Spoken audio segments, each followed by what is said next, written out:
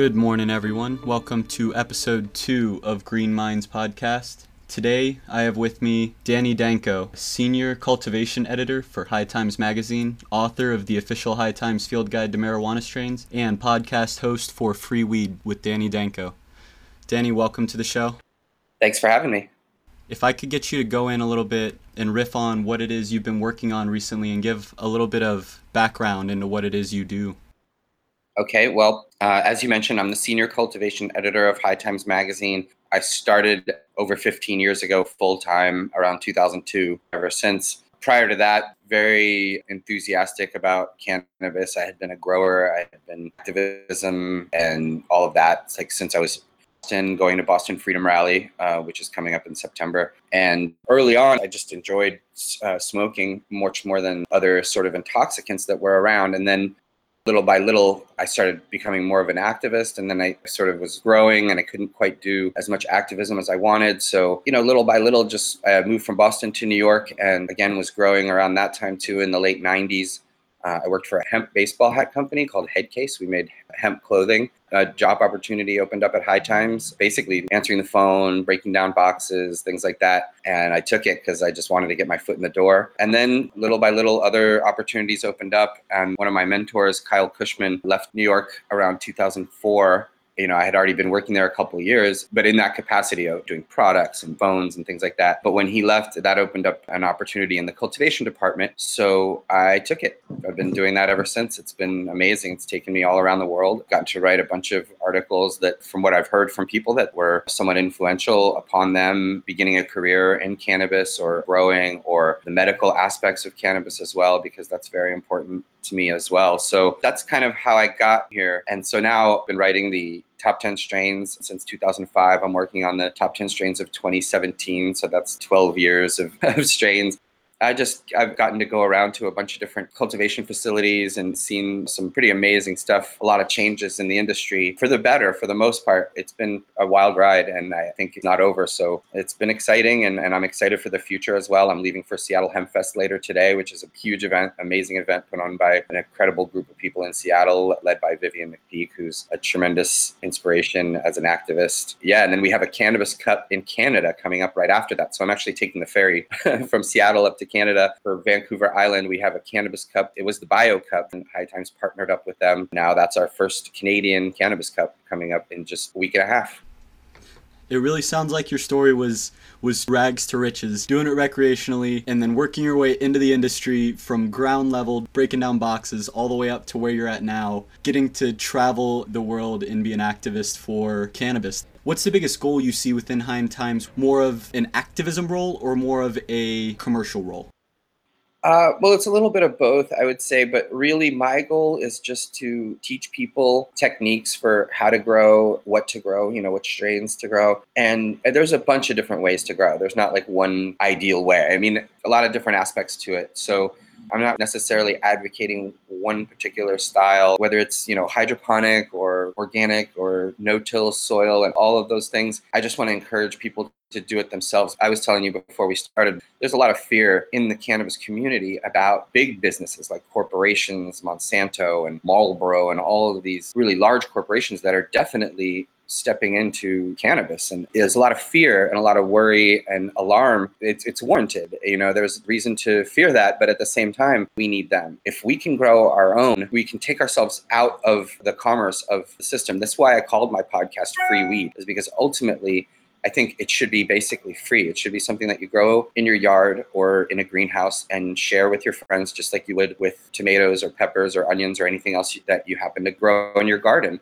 And I think the idea that an ounce could cost $400 or something like that is outrageous. And those are prohibition prices. They're based on risk. They're based on the fact that the person who's growing it, the person who's selling it, all those people are taking tremendous risk of their lives and of their livelihoods and their freedom. That's why cannabis costs so much. And we've seen in legal states where the prices have gone down greatly, down to $80 an ounce. And I think that's much more reasonable. And I think, obviously there's a lot of growers that aren't so happy about that, but that's just the sign of the times. That's the changing ways. And if the price of the product goes down, that means the price of production has to go down. You have to decrease, the amount of electricity that you use. You have to decrease the expenses on air conditioning and things like that. So I think things are shifting towards a cheaper way to produce cannabis, but also to produce high quality cannabis. And by that, I mean something that's like connoisseur quality, or even better would be medicinal quality, something that's fed lightly, not overfed with nutrients, something that's a quality strain that's produced properly. And that's really the goal for me in the cultivation department, is just to encourage people, particularly in places where they're allowed to do it.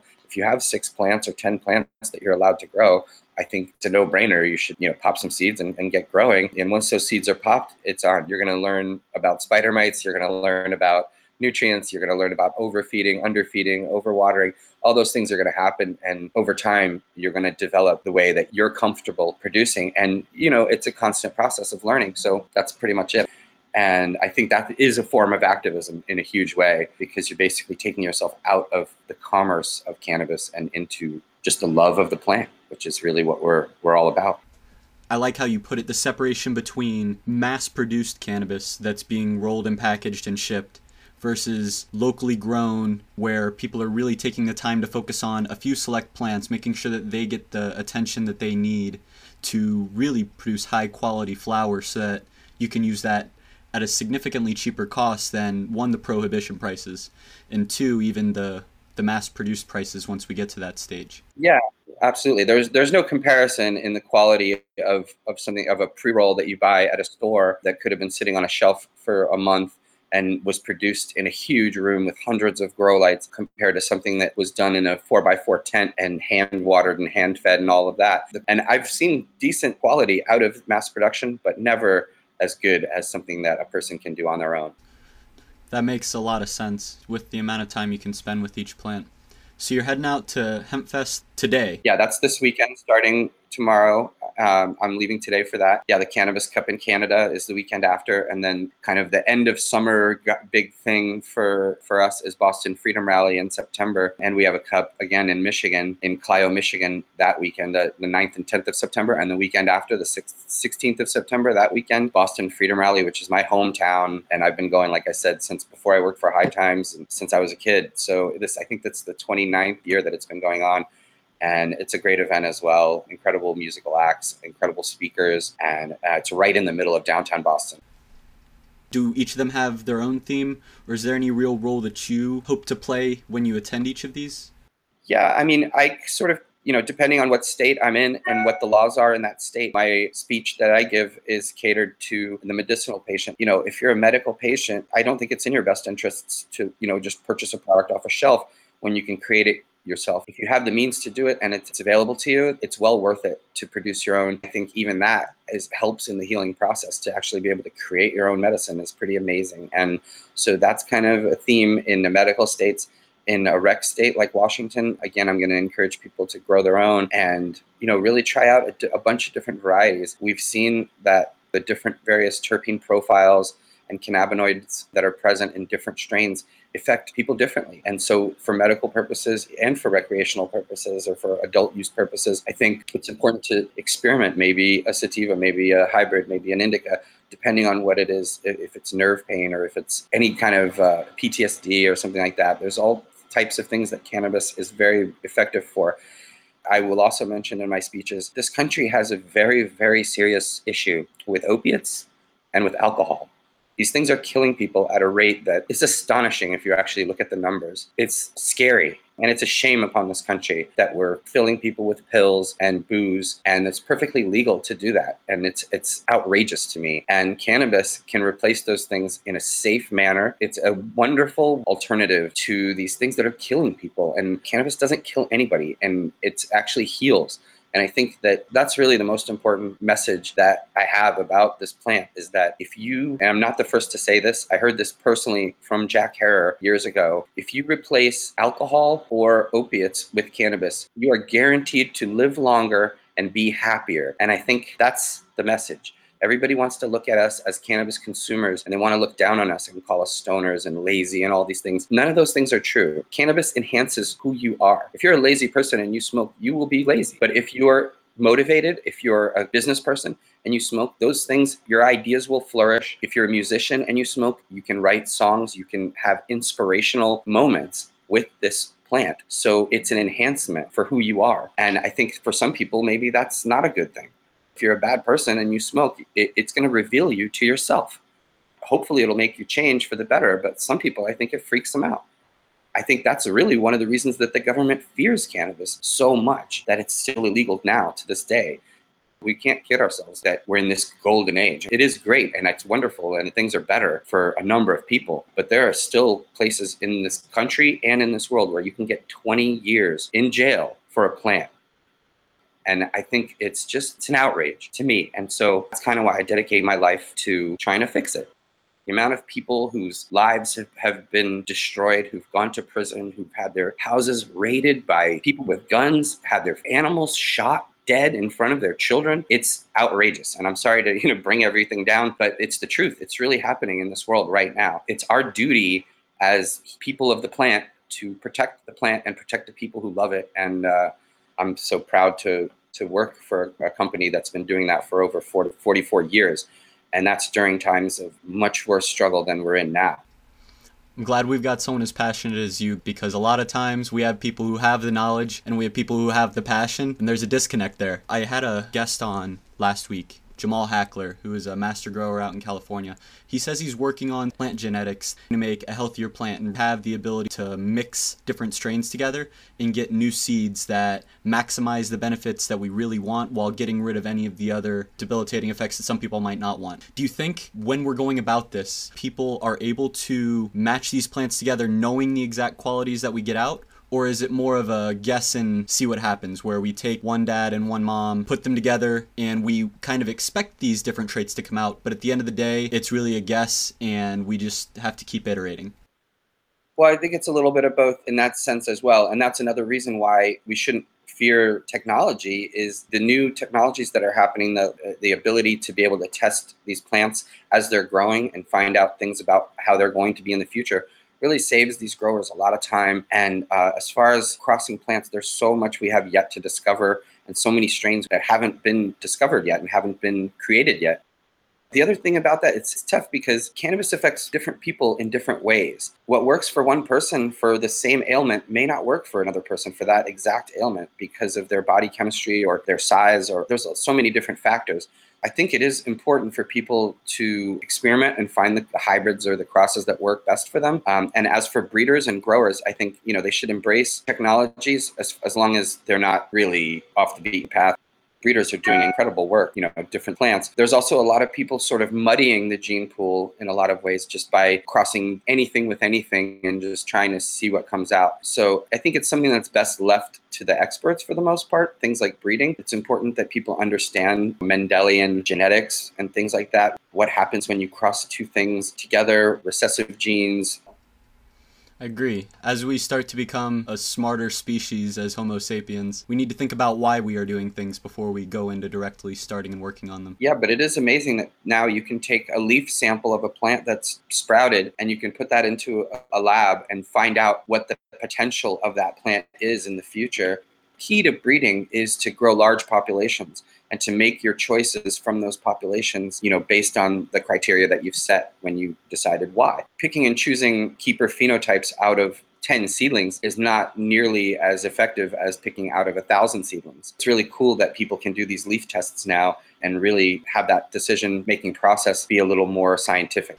I had no idea that existed. Is that the leaf testing? Is that something like a Christmas tree farm where one company has a big old field of young vegetating cannabis plants? You go out there and pick the ones that you want? Or is it larger scale companies knowing that they have a limit on the number of plants that they can grow, whether legally or logistics wise? Start off with a lot of edging plants, and then after doing the leaf tests, pick out their key performers, shut down the rest. Yeah, that's what it would benefit, is basically being able to make those choices of which plants to hang on to much sooner. Because normally without the leaf testing, you'd have to grow them all out to make those choices to see what the potential is going to be. You have to actually grow them out. And now you can take a leaf test and see, okay, this is going to be a high THC or a high CBD plant, and this is the one that I want to hang on to and keep for further generations. Breeding isn't just making one cross. It's about refining a cultivar, taking it several generations and to really stabilize it for the traits that you've chosen. So A plus B equals C.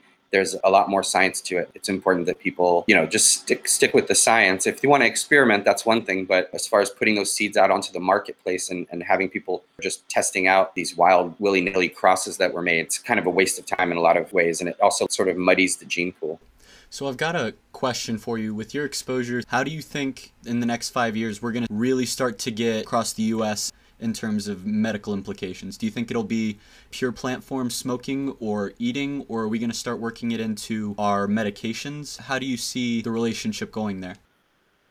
Well, I think that concentrates and edibles, tinctures, things of that nature are the future of definitely medical use, because when you're using for medical purposes, the flavor and the scent of the plant is not as important to you. The burnability, things like that aren't nearly as important as the effect. The effect from a certain strain, and you can concentrate that into a tincture or concentrate gel cap form of cannabis, then it's just a more effective medicine for people in that way. So we're seeing a lot of like the CBD, tinctures and gel caps becoming very popular with medical patients. I just wish that, we could change things on a federal level so we can actually have, labs and doctors in the US doing studies for children with epilepsy, doing studies for veterans with post-traumatic stress, doing studies for seniors. I think is a very important aspect of medical cannabis. I think those three things, and there's obviously people going through chemotherapy and cancers, neuropathic pain, brain injuries, and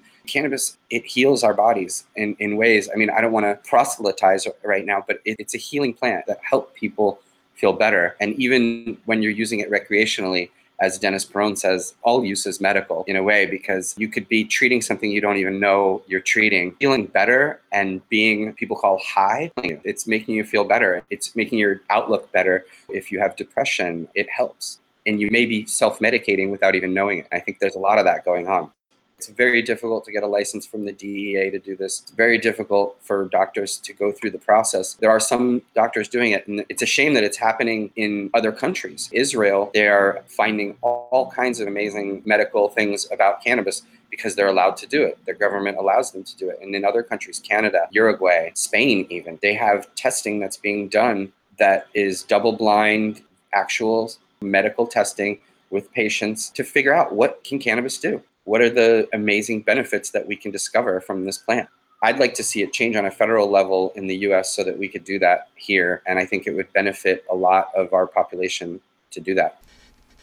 Biggest takeaways for me so far is that even people who think they're using it recreationally might not even realize the benefits they're getting from the plant. And your message that we need to help make sure these issues are brought up, the misinformation is cleared up, rings very well in what you said. Now we'll transition over to the lightning round. The goal of this is going to be to get the first thing that comes to your mind. I'll ask somewhere between 5 and 7. So what is your favorite strain to smoke? I would say strawberry cough is my favorite strain to smoke. There's a lot of great ones out there, obviously. I love all the chem family strains, all the Kushes and stuff, but strawberry cough is the one that provides me with the most inspiration. It's a sativa dominant strain, it's easy to grow, and it's just like perfect daytime smoke, wonderful for walks in the park. Anytime you need a little inspiration, I think, women tend to enjoy it a lot as well. I've just noticed anecdotally that for a lot of people, that's the strain that they really love. It leaves a wonderful aroma in the room, like almost like you're burning incense. So even people who are sort of turned off by the smell of skunk weed and that sort of thing actually don't mind the smell of the cough. So that would be it. If you could recommend one tool to every grower that costs under $50, what would you recommend? Wow. I would recommend a thermometer, hydrometer, something that measures the temperature and the humidity in your space, because the temperature is very important. People don't understand if your temperatures in your grow space get up to 85, 90 degrees, the plant stops growing. The humidity level is also very important, because if the humidity is too low or too high, you can have all kinds of problems from that as well. So, and I don't mean one that just says what the temperature is and what the humidity is, but one that's constantly monitoring those things, and a digital one. They're under $50, but they're an invaluable tool for growers. I think every grower should have one. What do you think is the hardest part for early growers when they first start growing cannabis?